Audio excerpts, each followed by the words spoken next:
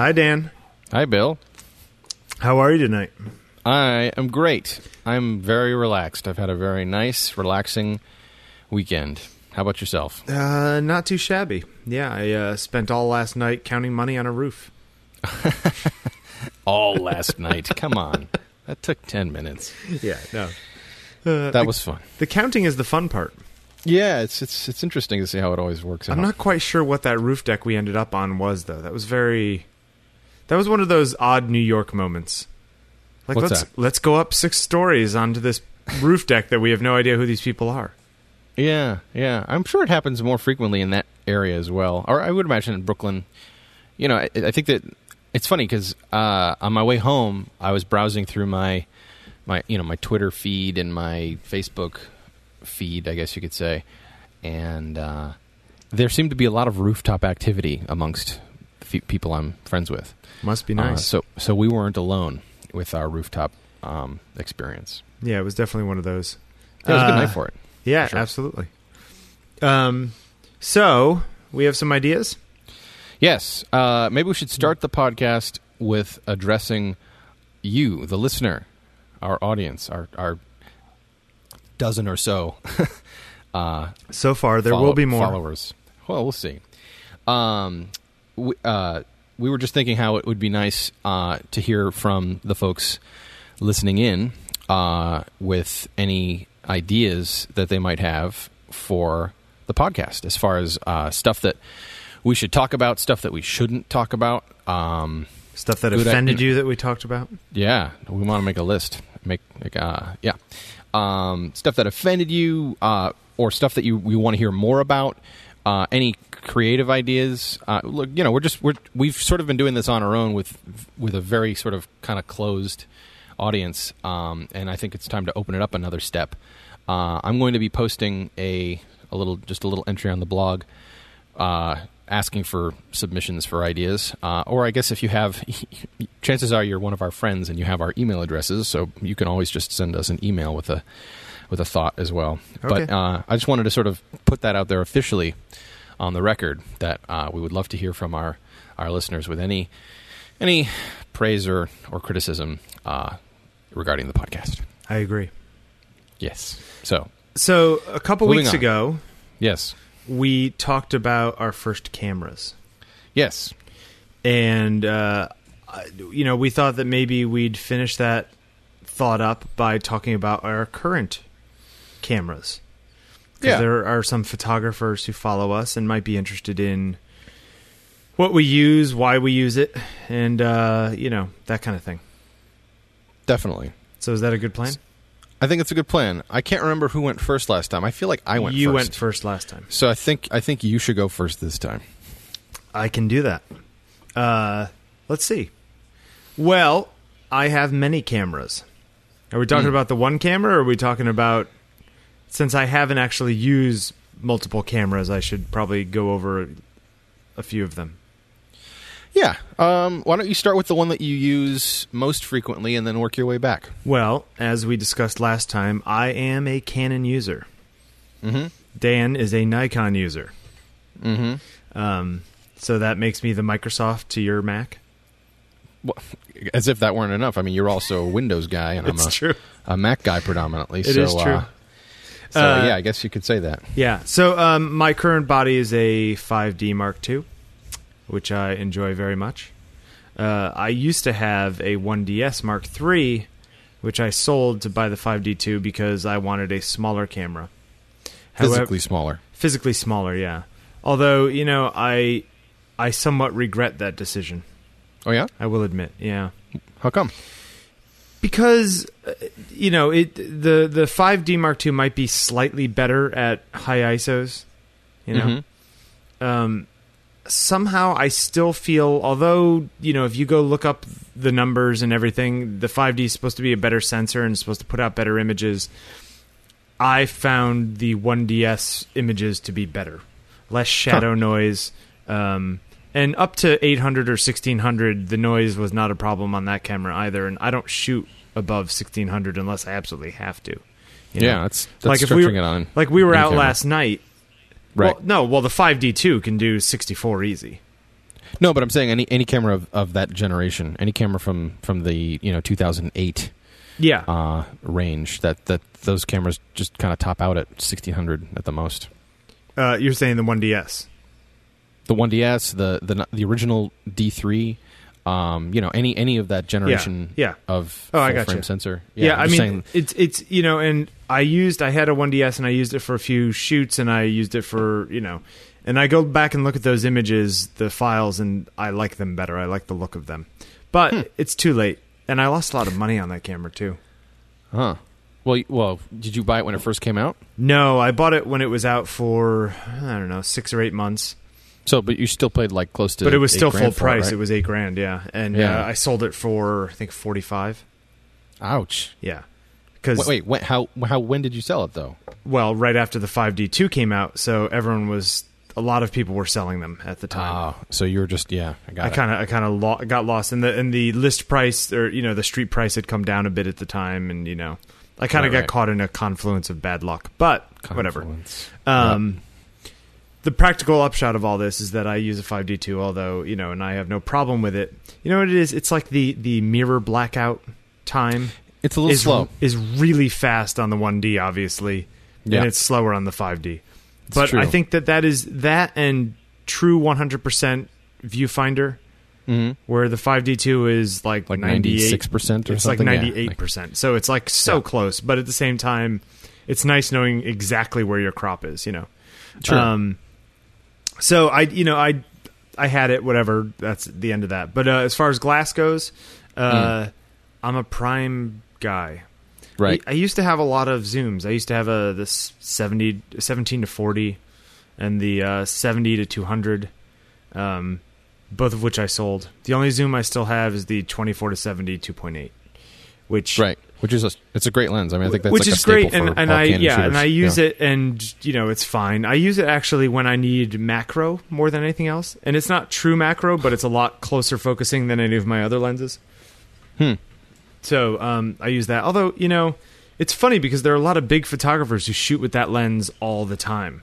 No, it's true. I worked with this other guy. That was his only lens, dude. It never left his body. Yeah, he had a 5D and a 24 to 70, and that was his camera. Let me tell you something though. When you take that lens off and you put a good prime on, it is like night and day.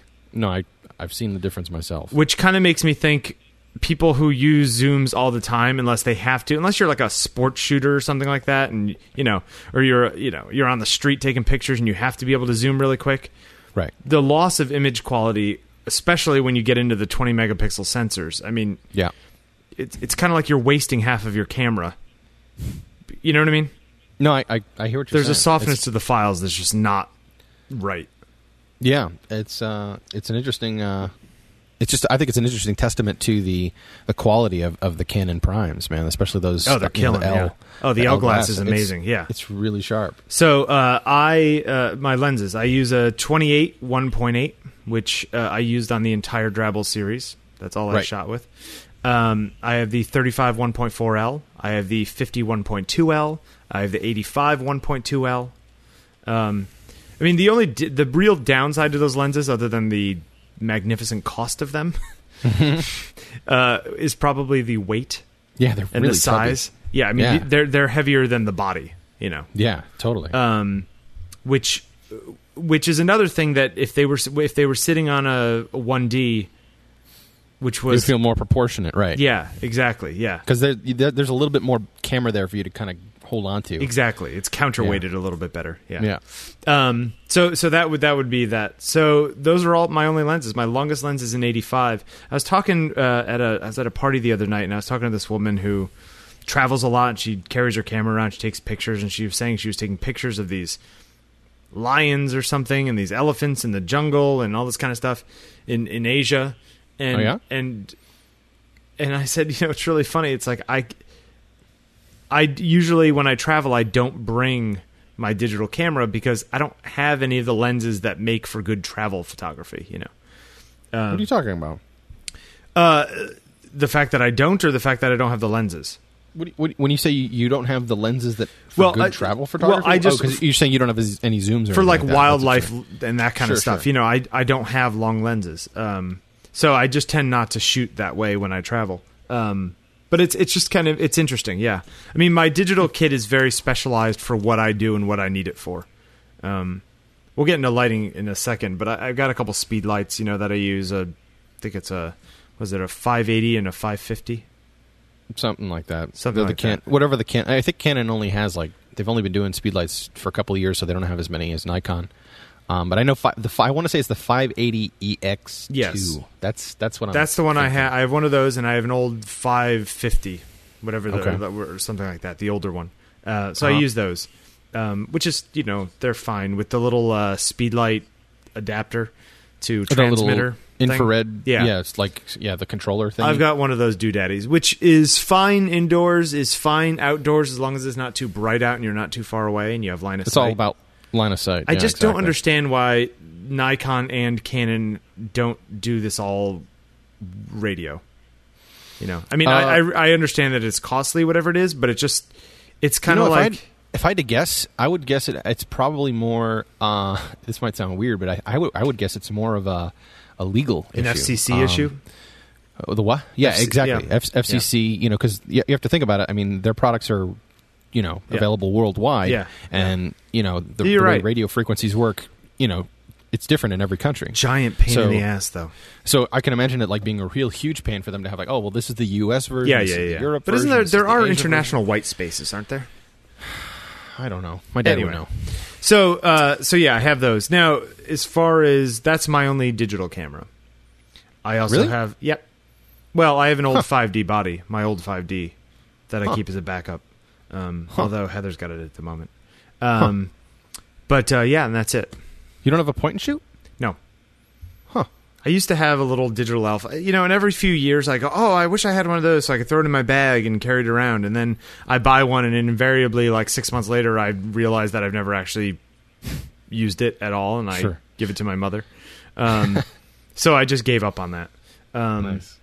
Now, as far as film cameras go, I have an old Canonette little rangefinder. I have a Elan 7 body.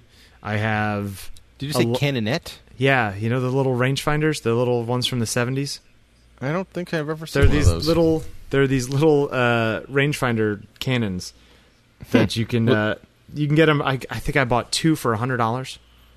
So they're fixed. They're self-contained, non-interchangeable lenses. Yeah, one little lens. It's like a little mini Leica. It's cool. Are they made out of metal or plastic? Metal. Are they black or silver? They're silver. I'll go get you one and I'll show it to you in a minute. Okay. I don't really use it because mine's a little busted and the film door cracks open sometimes. The latch on it's not very good. Oh, that's not good. But, I just bought it to tinker around with, Sure. But I've since bought a Leica M4, so I have less use for the Canonette. But, I only use one lens with that, just a 50, because I'm old school and I don't really want to spend $8,000 on some other lenses. It's true. For the amount I use it, But I travel with that camera, I find it's fun. I was down in Puerto Rico a few months ago, and that's the camera I brought. And it's fun to walk around and have a really quiet camera that. And it's funny nowadays, even though it's a Leica, and any photographer will look at it and go, "Oh my god, nice camera," Yeah. Your average person on the street, or your average guy who's going to pickpocket or grab it off your shoulder, thinks that it's a crappy old camera. Yeah. Even though it's still a $1,500 camera, they look at it as if it's a piece of junk, No, it's true. It's true. Now, the other stuff I have, I have a Hasselblad 500 CM, old school, from 72, I think it is. And that one is, actually, you know what? I think my Leica's from 74. I must like early 70s cameras. Where do you get your used cameras from? KEH.com.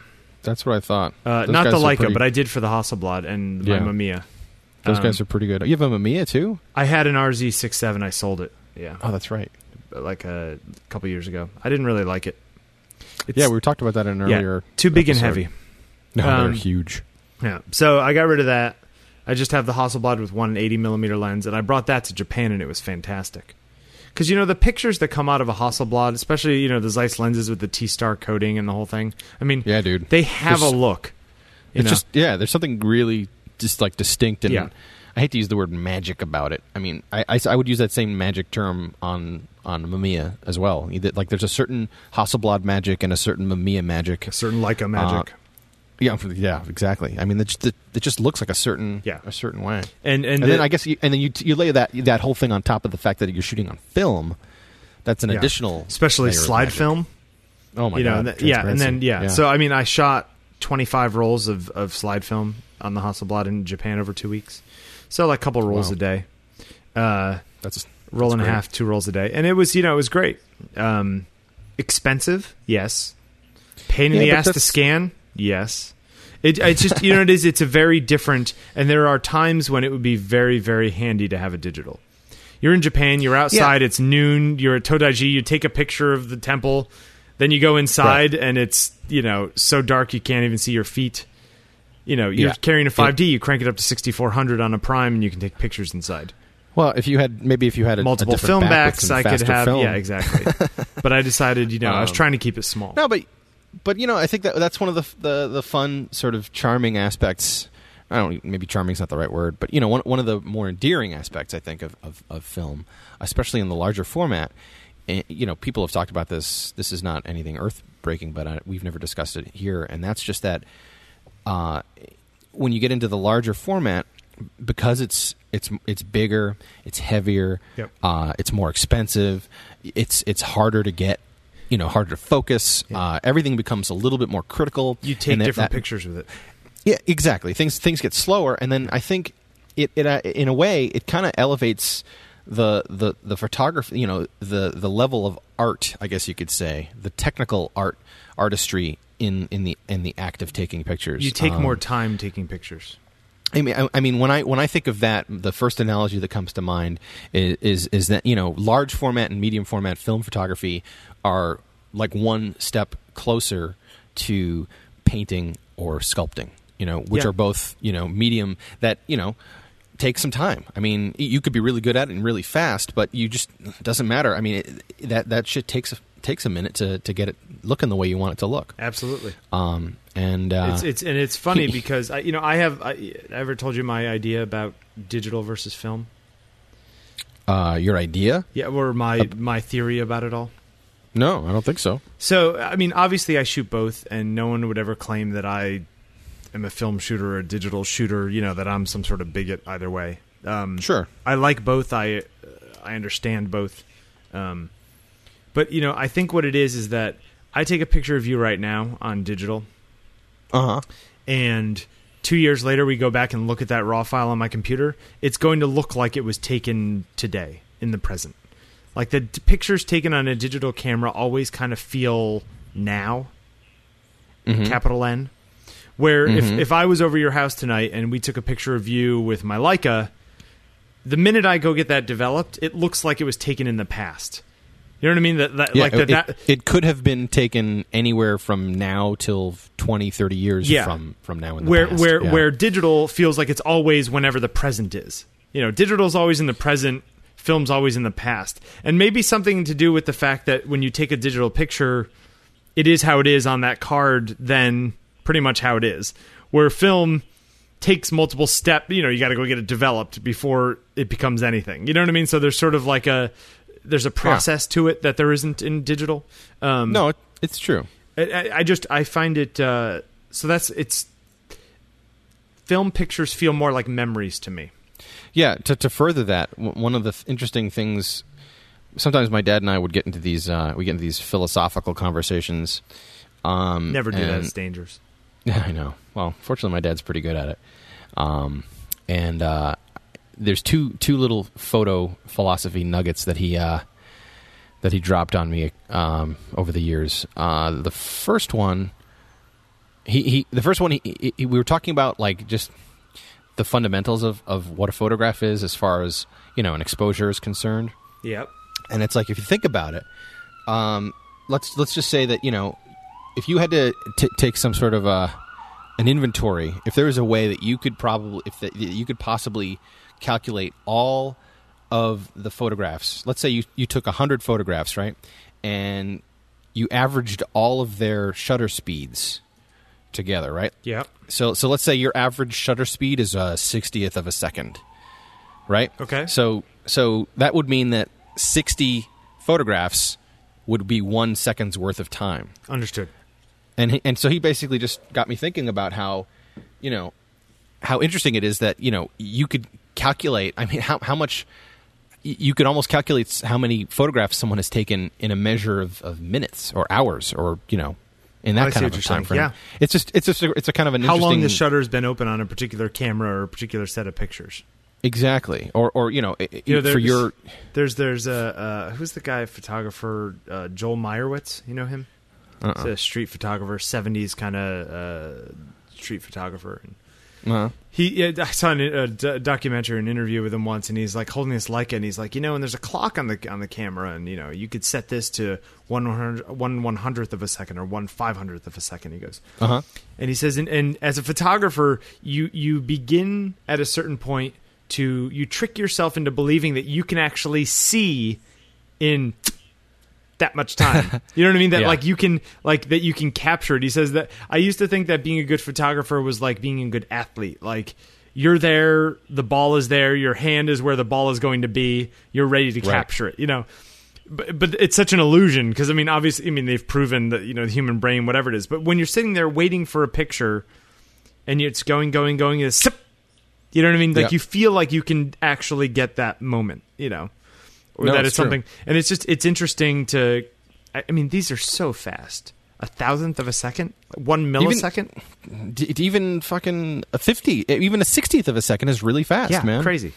So the other thing that my dad was talking about, which I think is even more relevant or really more meaningful, and this is, I think we got into a conversation about why, I think I asked him one day, why he was so partial to transparencies. Because he pretty much shot Ektachrome and Kodachrome his whole photographic life. He still shoots with a little crappy digital, but he's nowhere near as productive as he used to be.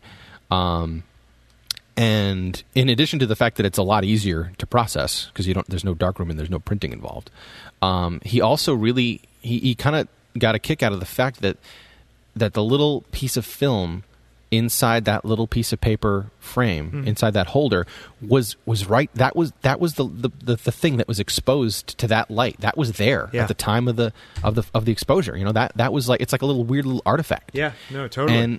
And it's something that it's super minor, but it's like there's something really. I totally get that, and I think that there's a huge difference between transparencies in printing. There is. I think it's almost like the equivalent, if you want to make a musical analogy, it's like the equivalent between recording a live performance on stage and a studio album. It's like the live recording, it's as good as however it's going to be. You're hearing every single moment that happened as it happened, whereas in the studio, well, first they recorded it and then they mixed it. Yeah. Yeah, and you and I both know that they do that in the higher end with the live stuff as well. Yep. But for the analogy's sake, that's a pretty safe. That's safe actually comparison. not a bad way to think about it. Yeah, yeah. It's in film, like the last camera that I use is a large format. I have a Cambo 4x5, which is great. It's funny. I went and I bought that one off of eBay, and I had meant to buy another camera. I got beat out by like $50 or $15 or something like that in the end. I hate when that happens. Oh, so frustrating. Don't you know better to snipe stuff, dude? Well, yeah, but this is years ago. Okay, 2007. I was I was playing that whole game and I lost this thing and I was like, God damn it, I should have bought it, And then a week later I found one that was like a better kit, a better camera, the whole thing, and I ended up winning it for $600. Well, probably because the people that you were bidding against got the other one. Yeah, exactly. So I didn't need it anymore. I won. I was the only person who ever bid on it, and it was like this huge score for me. Anyway, but the thing is that I've shot regular film on it. I've shot, I get film, but I prefer to shoot Polaroids and instant stuff on it. Mostly because getting film developed is such a pain in the ass. Now, it really is. Now, when Polaroid stopped making all these films, it kind of puts a dent into my 4x5 use, I mean, No, of course. Well, we shot a couple Polaroids when Hannah was here, when we were taking pictures of Hannah, and you came and helped me. I remember. Yeah, that was that was my first exposure to that stuff, and it really made an effect. I mean, that blew me away. That shit was like magic. Yeah. I mean, it was really freaking cool. And that's Type 55, which now what used to be $4 or $5 a slice. You know, when you could get it, when they still made it. Now it's all expired, and these go for $20, $30 a piece, if you can find it at crazy. all. Right. But that stuff has a certain look and a certain magic to it that I have yet to find a way to replicate. And it's funny, I got an email the other day from a guy who wanted to buy off of me high-res scans of the borders of some of my Polaroids. Nice. And I went and looked at his work, and he does a lot of that stuff where he takes... They call it edges. in the business. Yeah. But I mean, it wasn't just that. I mean, he also did all these kind of crazy, like grunge kind of looks. You know, this kind of stuff where they like layer crap on top of crap, and you know that kind of stuff. Sure. Yeah, sure. And you know, I ended up saying no to the guy, and I found a place he could buy them on stock online and whatever. But you know, for me, I think I find it's cheating. You know what I mean? If you're shooting film, shoot film. If you're shooting digital, shoot digital. Trying to make digital not just like look like film, like, you know, tonally trying to do stuff, you know, in Photoshop or Lightroom, that's fine. But at the point at which you're putting like borders and putting sprockets in so it looks like a strip of 35 millimeter, or, you know, the little, like, I just feel like that's kind of stupid. See, it's disingenuous.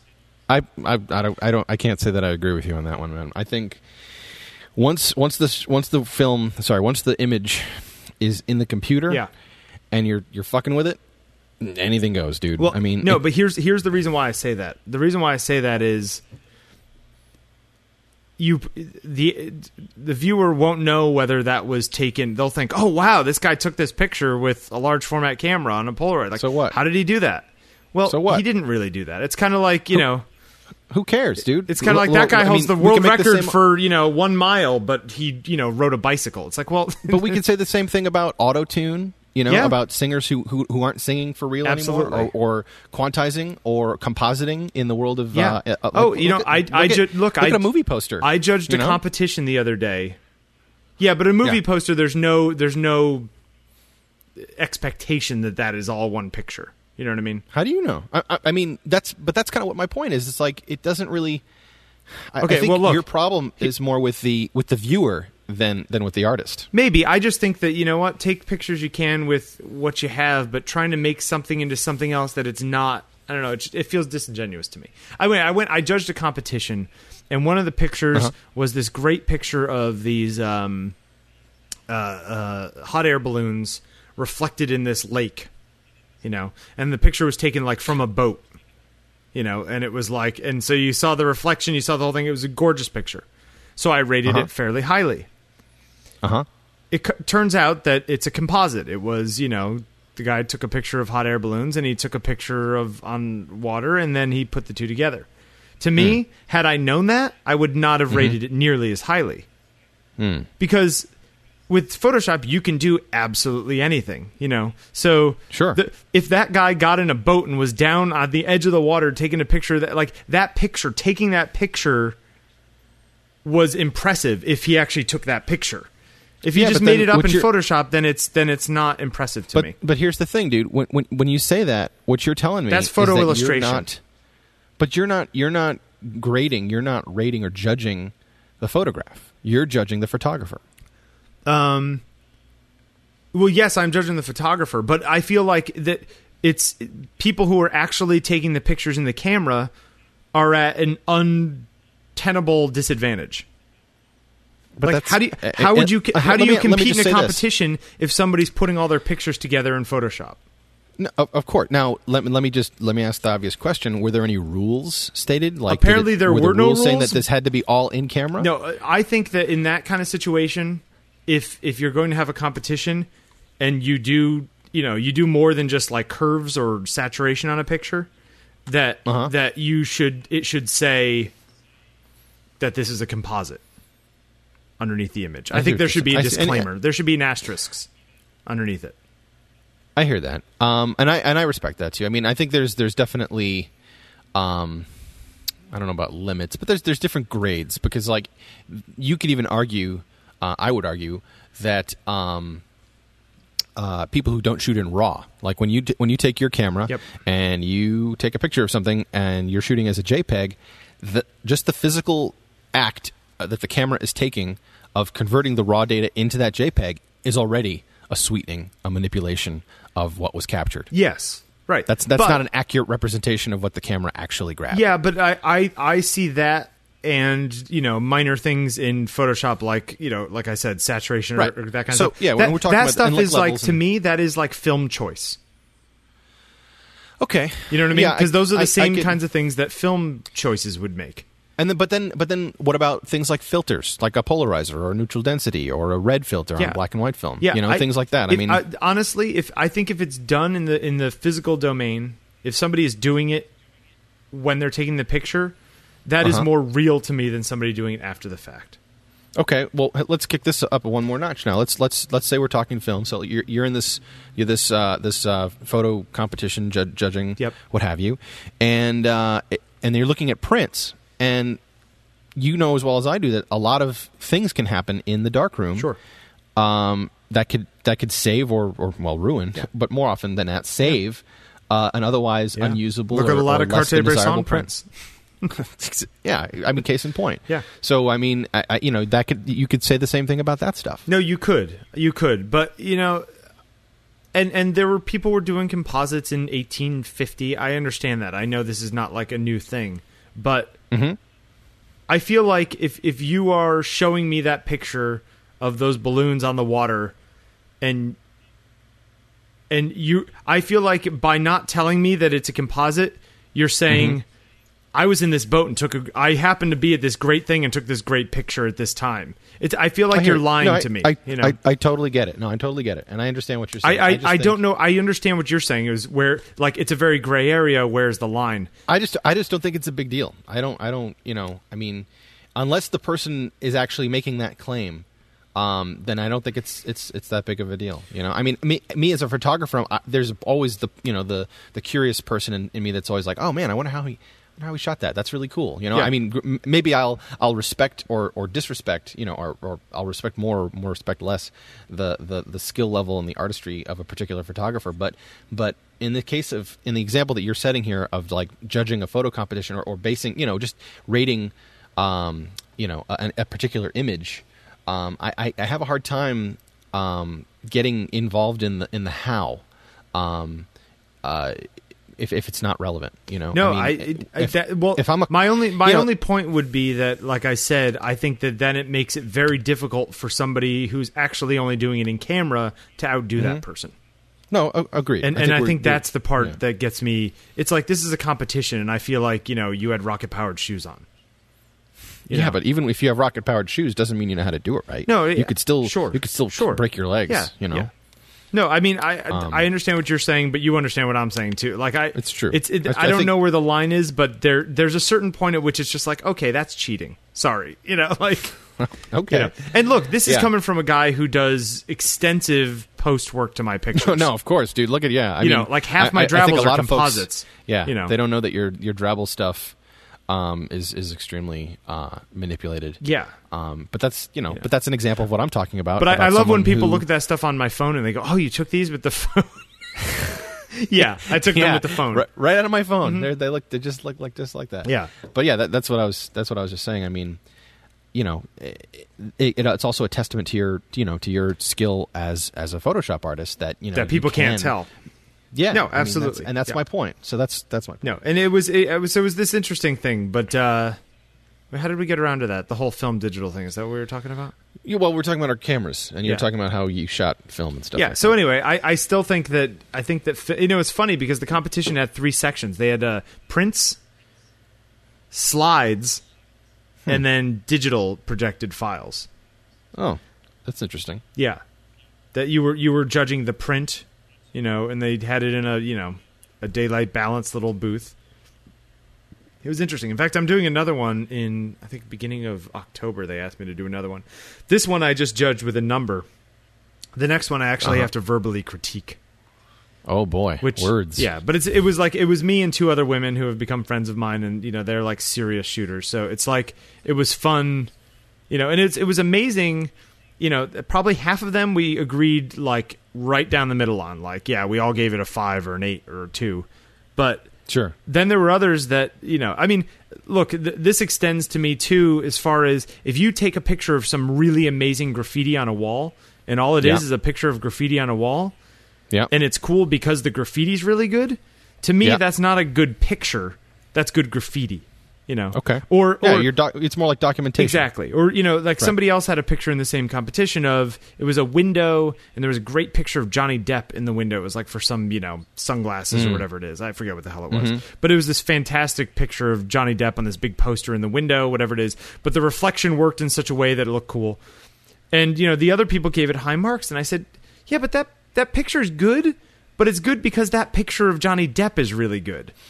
So it's really not the... Didn't the juxtaposition, didn't the application of that picture of Johnny Depp come into play? I mean, if it was a picture of anything else and that picture wasn't as good in the window, it would not be the same picture. Well, but that's my point. I'm just saying, like, I think... I mean that to me that was like a picture.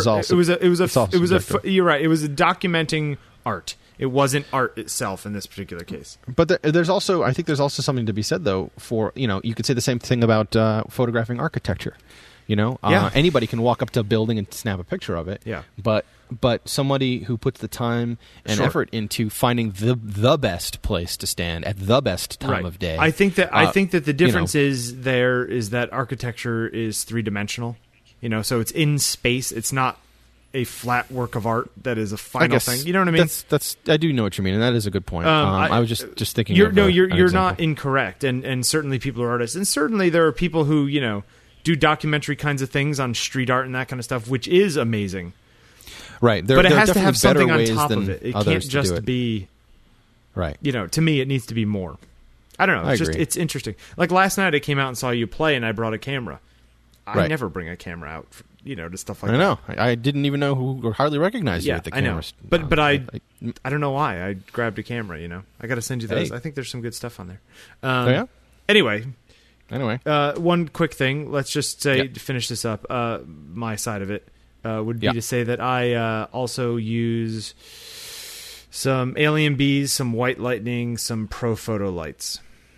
Yes. And I like soft lighters.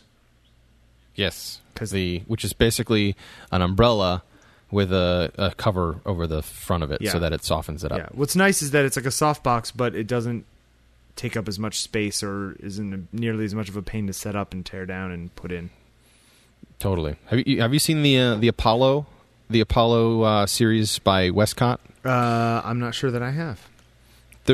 I have one. I should show it to you sometime. It's a nice compromise because it's still based on an umbrella design, but they sort of take, instead of having 8. Oh, it's square. Like 8 spines, it's squares. Yeah. Oh, exactly. Yeah. I'm looking at it now. You know what? Everyone really likes the Alien Bees is apparently making a parabolic one now. A parabolic I know umbrella. that thing looks really cool. I know it's expensive though. I mean, they're cheap, but they're all sold out. Not for what it is. I mean, it's like no, they're cheap. I meant to say that they're sold out.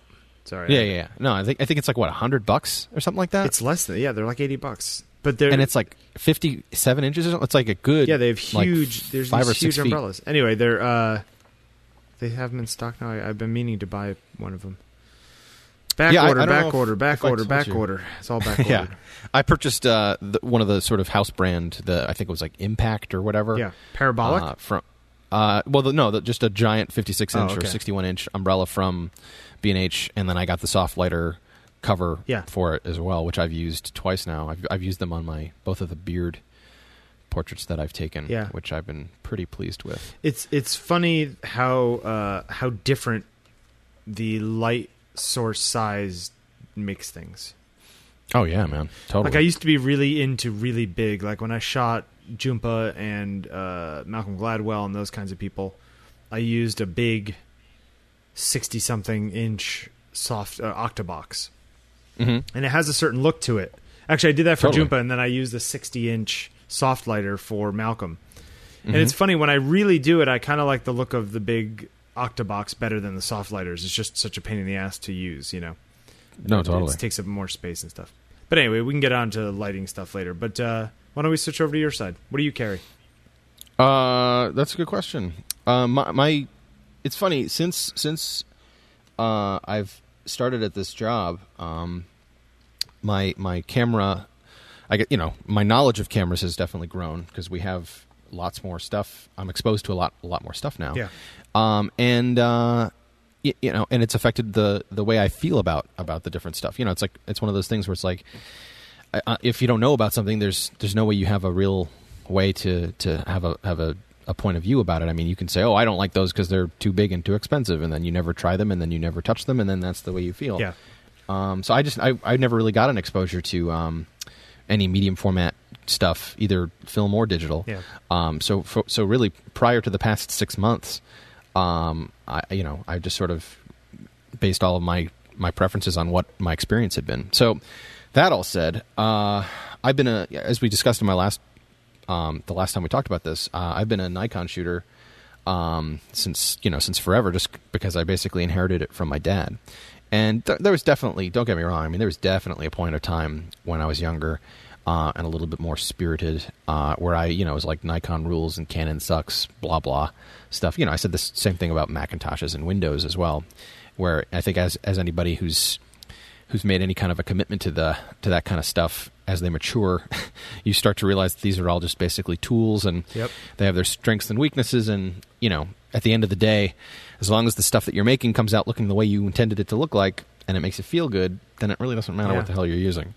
So that's it's just kind of neat to have that level of a point of view, and still to be exposed to new stuff. It's kind of cool how, as you get better at understanding things, when you're exposed to new stuff, I feel like it's like 10 times faster and 10 times better, because now it's like, now I don't have these bigoted eyes, or these weird prejudices that I used to have. So I feel like I've gotten this main huge shortcut, so I can really truly understand and appreciate it. So you're saying you're that much faster. Are you prejudiced against 35 millimeter now?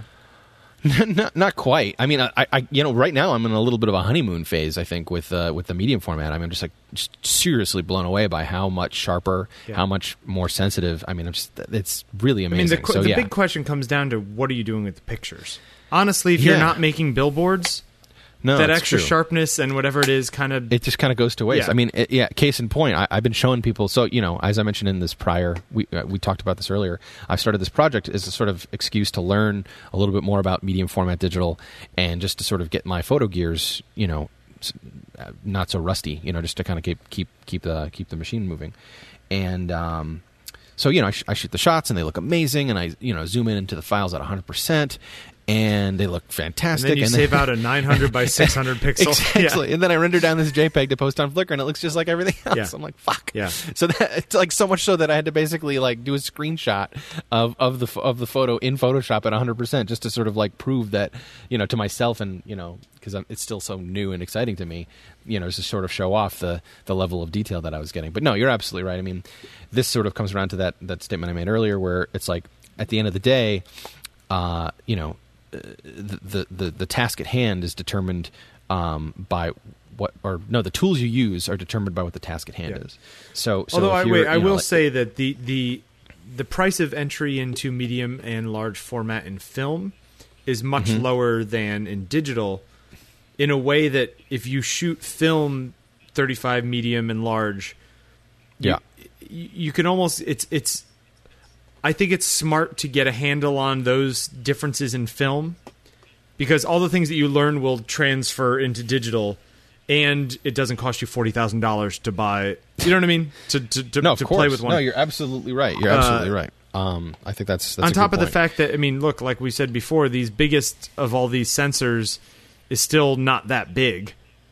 No, it's true. So it's sort of like digital is still sort of medium small format and below. Right. Like that's, it's the truth. It's the truth. Anyway, go ahead. So moving along, my current camera is a first generation Nikon D3, which I purchased from my photographer friend Kent, who is also a dedicated Nikon guy, and he's been doing it long enough, and is a pretty if I had to guess, I would say that at least half, if not more, of his day-to-day, his bread and butter, is event coverage. He does a lot of press-type stuff and a lot of music-type stuff, so he's a multi-body shooter. He's one of those dudes that shows up at the gig with a minimum of 2 bodies, with a wide zoom on one and a long zoom on the other, and and he just does his thing. So he's always had at least 2 bodies, and so I think he bought the first. He had a pair of D2s. Or whatever the last of the D2, I think it's the D2X or whatever, D2S or H, I can't remember. And then when when the D3 first came out, he bought one of those, and then a year later he bought another one because the D3 is like a $5,000 camera. And then when the D3S came out last year, he decided he was going to replace one of his D3s. So he gave me a really great deal on his first D3. And what is the slight improvement in sensitivity, and that's about it, right? It wasn't a very big change. The same resolution, same file size. Really, pretty remarkably improved sensitivity. Really, because the D3 was supposed to be like a big deal when it first came out too. It was. I mean, you have to remember, Nikon was a good 2 years behind Canon into the full frame game. So the D3 was the first full frame Nikon camera that wasn't embarrassing above 800. Yeah, no, it was amazing, man. It was a full frame camera, and it had ridiculously sensitive sensor for the time. It's funny. I have pictures from a trip my father and I took in 2004 with my original digital Rebel. So a 6 megapixel body. Even at ISO 100, there's noise there. I go back and look at those files, and I'll bet. I mean, they're not noisy, but like you can tell. No, I know. I hear it's really funny. Although you know what, so, with all these cameras nowadays, the Lightroom noise reduction. Yeah, the Lightroom 3 noise reduction is we talked insane. about this before about the fact that why it's so critical to shoot in RAW these days, because RAW processing is still a work in progress, and 5 years from now, raw processing is going to be to a level where who knows what kind of magic you'll be able to pull out of an old file. I think it's really I'm excited about. All right, that. so you got your D3. What a glass! So I got my D3, and you have a D70 or D90 too, don't you? I do. The D3 sort of replaced the D90, which in turn replaced my D70. So technically speaking, I have 3 bodies, which are all sort of compatible. Now, why do you bother keeping the D70? For sentimental purposes? Well, there's a little bit of that, and you know what? I when I was I had this vision of like getting really into eBay. There was a point in time for about 2 months before I took the full-time job where I was trying to figure out ways to make money, and I had a ton of crap lying around. So I set up this great little sort of like tabletop product studio setup, and I wanted to dedicate a camera to it. So I put this sort of low-end 35 to 105 zoom that my dad had from ages ago. I don't know why he even got an old manual. No, it's a first gen AF lens. It's it's got like it's a 3.5 to 5.6. Yeah. So at 35 it's so crappy it's a 3.5, but at 105. Basically, yeah, consumer zoom. So I figured I'd slap it on that thing, and then I'd just tether it to my computer, and then I'd have a pair of lights, and everything would just all be bolted to the table. The background, the lights, the camera, everything would be Drop there. And then down, when I was ready to shoot some shots, gotcha. Exactly. And it worked out great, man. I banged out. I probably generated, well, I had... I would say I made over 120 auctions in that amount of time. In 2 month you don't have period, this set up maybe anymore? Even a 6 week period. No, I broke it down because I was I got the job and I've been keeping busy. Heather happens to have some Phantom Menace dolls that are apparently still in their wrappers that are actually worth something, but she needs to put them on eBay. Well, I'd be happy to help. I've been invited multiple times by eBay to the Power Seller program. Ooh. Apparently what happens, I think that in order to do that, you need to have over 100 auctions in a year's time, and you need to have sold over $3,000 worth of stuff. And so none of those 50 cents tchotchkes. No. Well, or a shitload of those 50-cent tchotchkes if you want to look at it that way. Sure. But no, so I was able to clear that. I met that requirement within 6 weeks, which is cool. But then I read the fine print of the Power Seller program, and there's some stipulations where you have to basically continue selling on a very sort of regular basis. Otherwise, they kick you out. I don't know if they kick you out. I couldn't tell if there's any fees involved. Anyway, we shouldn't talk about eBay right now. It's a whole. So you different have story. the D70 set up there, but you don't anymore. So now it's yeah. So I bag. so I kept the D70 around just to have as a stay at home bolt down type of camera, and I also one of my sort of pet loves in photography is time lapse photography, and I always had these sort of thoughts of setting up dedicating a camera just to sort of put in a spot that I would leave for a very long time. Oh, hang on a second. Did your what? No, my computer seems to be very sluggish, busy with things right now. Time Machine's been cranking here. I should just have it stop. It looked like the recording stopped. Anyway, going? Sorry about that. It's still going. Okay.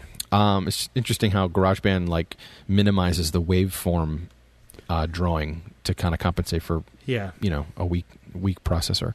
Anyway, so yeah, I got the D70, and then I inherited a bunch of glass, or stole or borrowed or whatever you want to call it, from my dad, and then I bought a bunch of my own. So I don't have, and the problem is, man, I like it all, so I'm always changing it up because I'm always depending on what mood I'm in and depending on where I'm going. But my go-to lenses right now are probably both. I have a pair of zooms. I have the current the Nikon makes a really nice 24-70 2.8 lens, which is arguably one of their better lenses, and I bought that brand new. Wait, what's the really nice cropped sensor one? Is it the 17-50 or something? There's the 70. Yeah, this was the successor to that, and that lens was beautiful. It was, and this is just as nice, if not sharper. So I've had a lot of good luck with it, but I don't. The problem is it's so goddamn big. I don't like to take it out for little, just random walking around type stuff. I use it for work for sure. And then its mate is Nikon's second gen 80-200 2.8 zoom AF.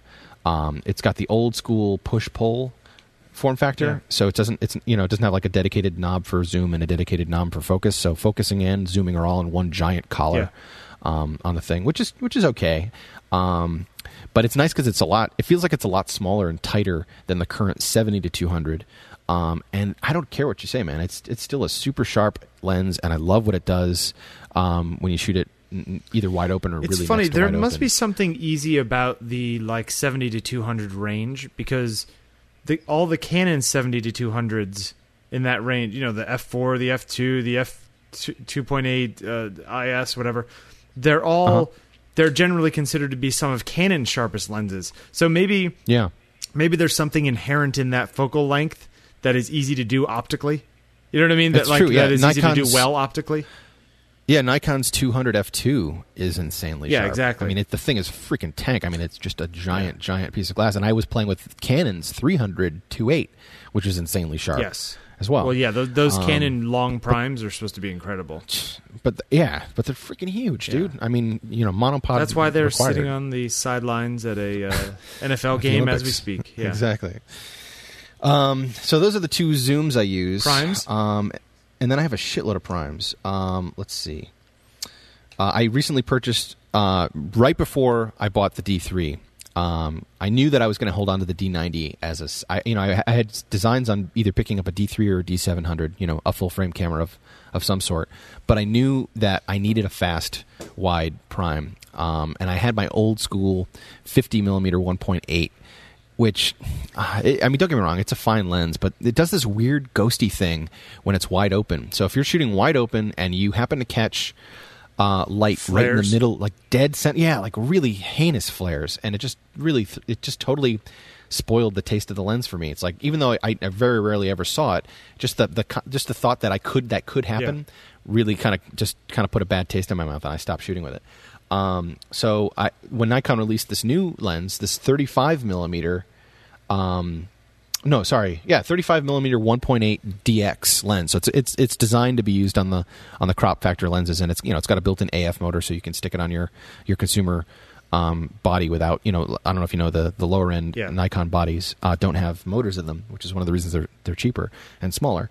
But you have to have a lens that has a motor in it so that it'll autofocus. So I had the D90 at the time. But all the modern lenses have the motors inside them, don't they?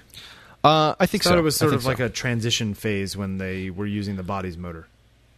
Yeah, but they also do some weird little vignette type stuff too. So like when it says DX on it, it really, I mean, you put it on a full frame camera and there is a visible vignette. Like you can actually see a little bit of course crop. that. I know, but I just meant like all the modern lenses all have motors, right? I want to say they do. Anything with a G in it does for sure. Right. And G also means they don't have aperture rings anymore too. They've been pulling those off, which I guess makes sense. Anyway, that lens only costs like $200. Yeah. And I figured I'm going to have the D90 as a spare for the near future, and $200 is nothing. And coincidentally, when I stick that lens on my D3, I kind of like the vignetting. It's not anywhere near as drastic as you'd think. And I'm one of those guys that likes I put like maybe a 5% vignette in Lightroom anyway, just to kind of, as a rule, just to sort of put a little bit of a emphasis on the center of the picture. Vignettes are fine as long as what you're shooting isn't in the edge of the frame.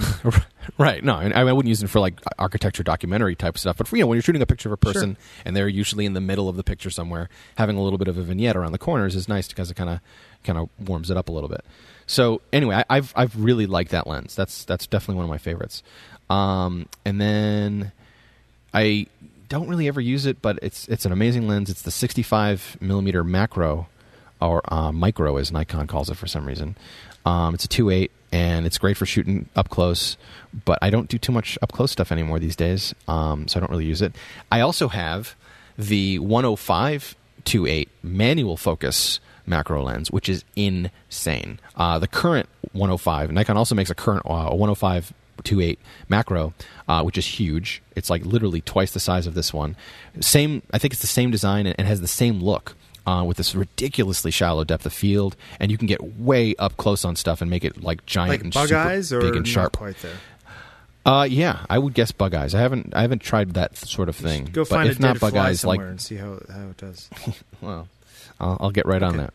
But that thing is an insane pain in the ass to focus, that you have to put it on a tripod because it's just so, the depth of field is so shallow. But it's really, really sharp, and that's a fun lens for that kind of stuff. I also have my most recent acquisition from my dad is his old school circa 68, 69 105-25. It's manual focus. The aperture ring is like butter. I mean, like the stops are just like hints. And it's just really amazing. It's got this really nice blend of like, it's just sharp enough. I would liken it to sort of like the Mamiya look. You know how it's got like just that sharpness, but that softness, that weird kind of blend of sharp and soft. And I've been finding, my friend Jason in Chicago has been collecting old school Nikon manual focus lenses because he's a video guy, and he's been slapping them on Canon video cameras and some and actually 16 millimeter film cameras. So he has this he had this surplus of old vintage Nikon glass, and we traded. I had some old Nikon flashes, and he was trying to experiment with strobes and stuff. So I'm like, hey, look, I'll send you some of my old strobes if you send me some of your old lenses. And I picked up from him a 35 millimeter f2, 35 2.8, 85 millimeter f2. Which are both like kind of worn down. I mean, like I think the 85 even has like visible junk on the front element. Sure. But there's just something really cool about like this just kind of warm, mushy softness. It's funny. Somehow, in the old school days when we were using the cameras like we used to use, the old manual 35 millimeters, a lot of times they'd split prisms. They'd what? Split prism viewfinder. Oh, where you're lining the thing up. Yeah. There's a little screen. But like most of the screens nowadays, all the built-in ones don't have those. And I've replaced mine, but I find it very difficult to manually focus without one. You know what I mean? Like it's not big enough in the viewfinder for me to trust manually focusing. I would agree. In fact, I've gotten to the point now where I've trained my eye.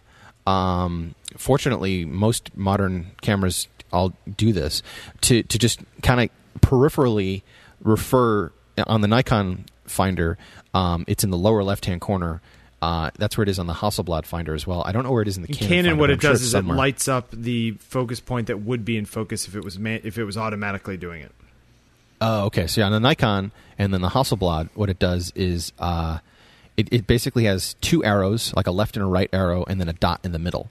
And so it basically, when the dot is lit, that means it's in focus based on the focusing point that you've chosen. Because on the Hasselblad, it only focuses dead center. Yeah. But on the Nikon, obviously, there's 50 some odd points that you can you can choose, and it keeps that highlighted so you can at least see what the autofocus system is looking at.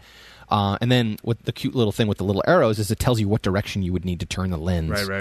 In order to get it in focus. So whenever I'm shooting manually, I always sort of take a quick glance at that thing. One of the things I just really love about the ability is that I can slap these old school manual lenses on my D3, and because they have the proper little hook for the aperture ring, I can shoot an aperture priority, so I don't need to worry about the exposure, and I can just concentrate on focusing, which is really, really fun. And then there's even a cute little feature in the D3 that lets you enter in manually. You can actually enter up to 9.